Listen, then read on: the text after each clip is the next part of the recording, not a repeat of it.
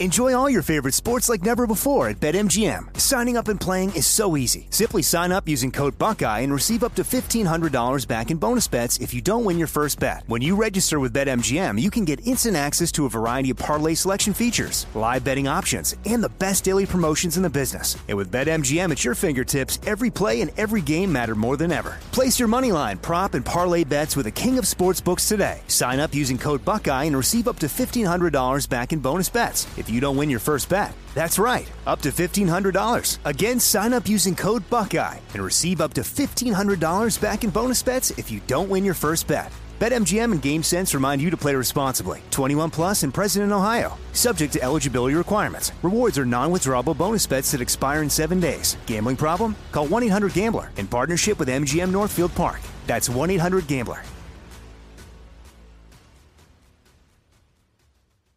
I'm Hannah Storm, and my new podcast, NBA DNA with Hannah Storm, chronicles my 6 decades in professional basketball. From growing up in the sport to becoming one of sports TV's first female broadcasters. Join me as I dig deep into the game's history, unearth some wild stories, and talk to my friends from the world of basketball, from Dr. J to Charles Barkley. It's been a wild ride, and now I get to take you with me. Listen to NBA DNA with Hannah Storm on the iHeartRadio app, Apple Podcasts, or wherever you get your podcasts.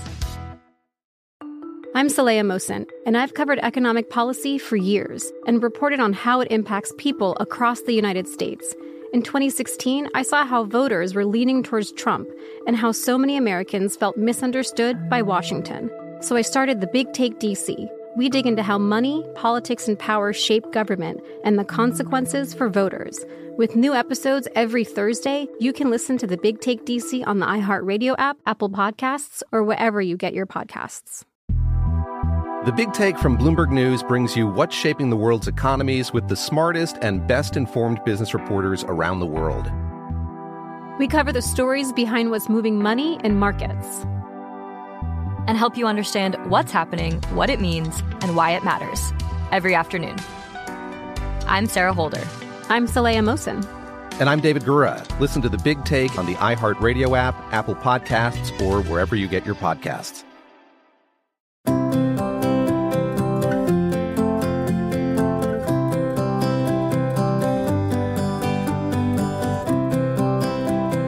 And we continue with our American stories. And our next story comes to us from Jeff Bloodworth, who is a professor of American history at Gannon University and is a Jack Miller Center Fellow.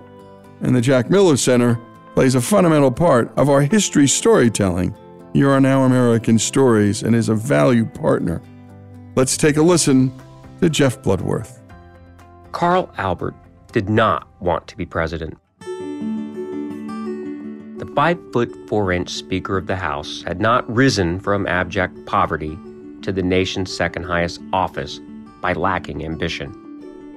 But in 1973, when the Speaker realized the Watergate crisis could elevate him into the White House, he forswore personal ambition for the nation's greater good. We now know that Watergate was America's greatest constitutional crisis since the Civil War. But in the first months of the scandal, Albert tread carefully. The Senate Watergate Committee began its work in early 1973, but Albert firmly resisted calls for the House to begin impeachment proceedings before it was time. By late 1973, the crisis had reached a crescendo when the Vice President, Spiro Agnew, resigned over charges of bribery and tax evasion. This put Albert into a political bind. With Agnew out, he, as the Speaker, was next in line to the presidency.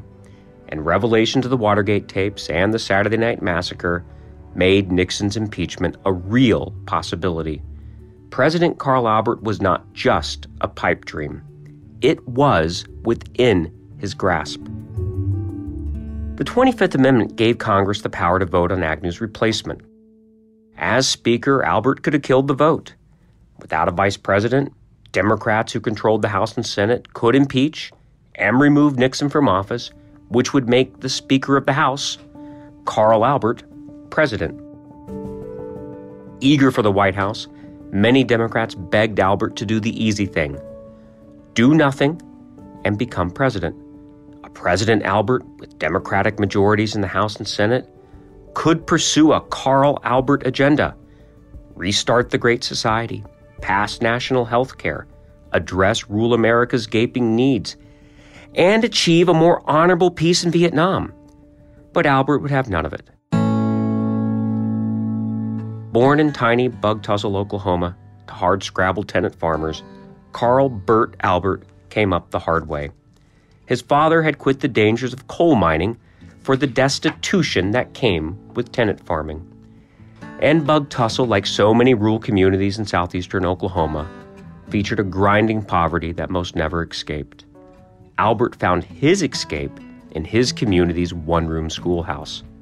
As a young boy, Albert's school hosted a visit by Charles Carter, their district's Native American congressman. Upon meeting Carter, Albert decided he would become a congressman too. In high school, the diminutive Albert became a veritable big man on campus.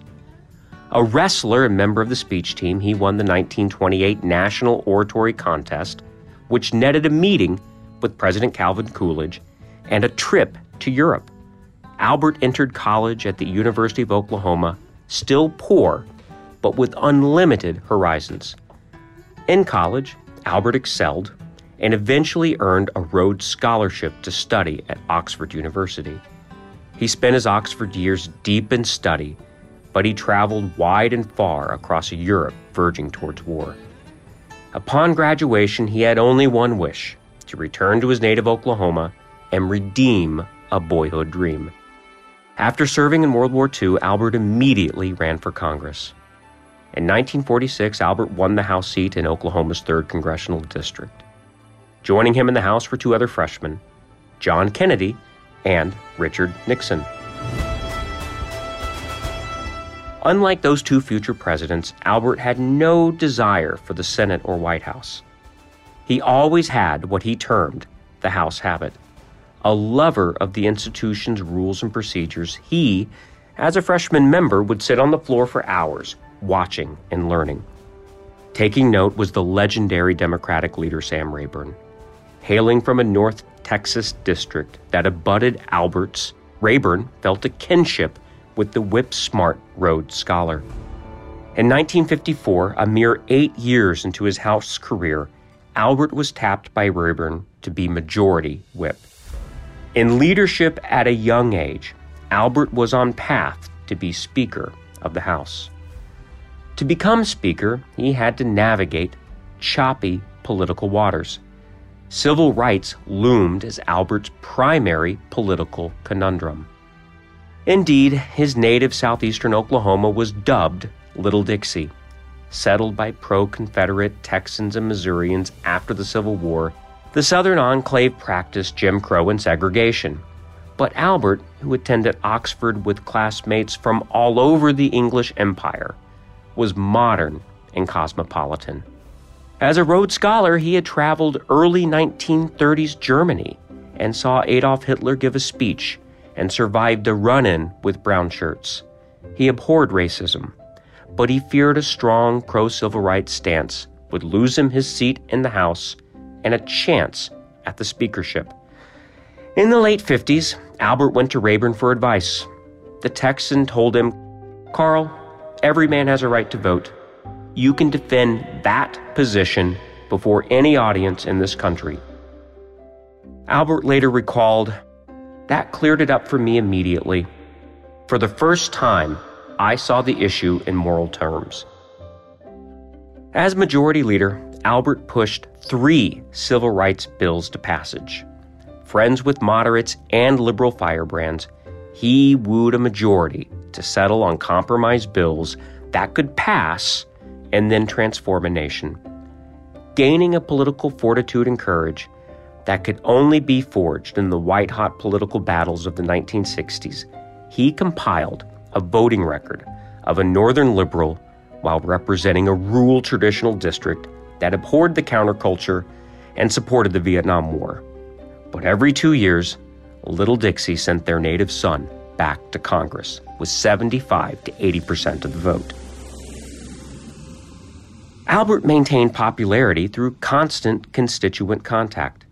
Flying home every weekend he could, he traversed his district by car, and when forced to by floodwaters that washed out a bridge, he forded a river on horseback to meet constituents at a set time and place. When stuck in Washington, he would take out a phone book and call constituents at random to gauge voter sentiment. Known for his scrupulous honesty, Albert had learned that his word was the only currency that mattered in a district defined by relationships and trust. When Democrats pleaded with Albert to let the presidency come to him, they were wasting their breath. To him, voters had elected a Republican to the White House in 1972. It was not his or the Congress's place to put a Democrat in the presidency. But when Nixon met with Albert to discuss a vice president, he held firm. As Speaker, he made it clear that only one nominee would be considered, Gerald Ford. A political rival, Ford, as the House GOP leader, had vied with Albert throughout the 1960s. On opposite sides of the political spectrum, Ford opposed most every social program Albert prized. Yet the two had forged a relationship founded upon respect and comity.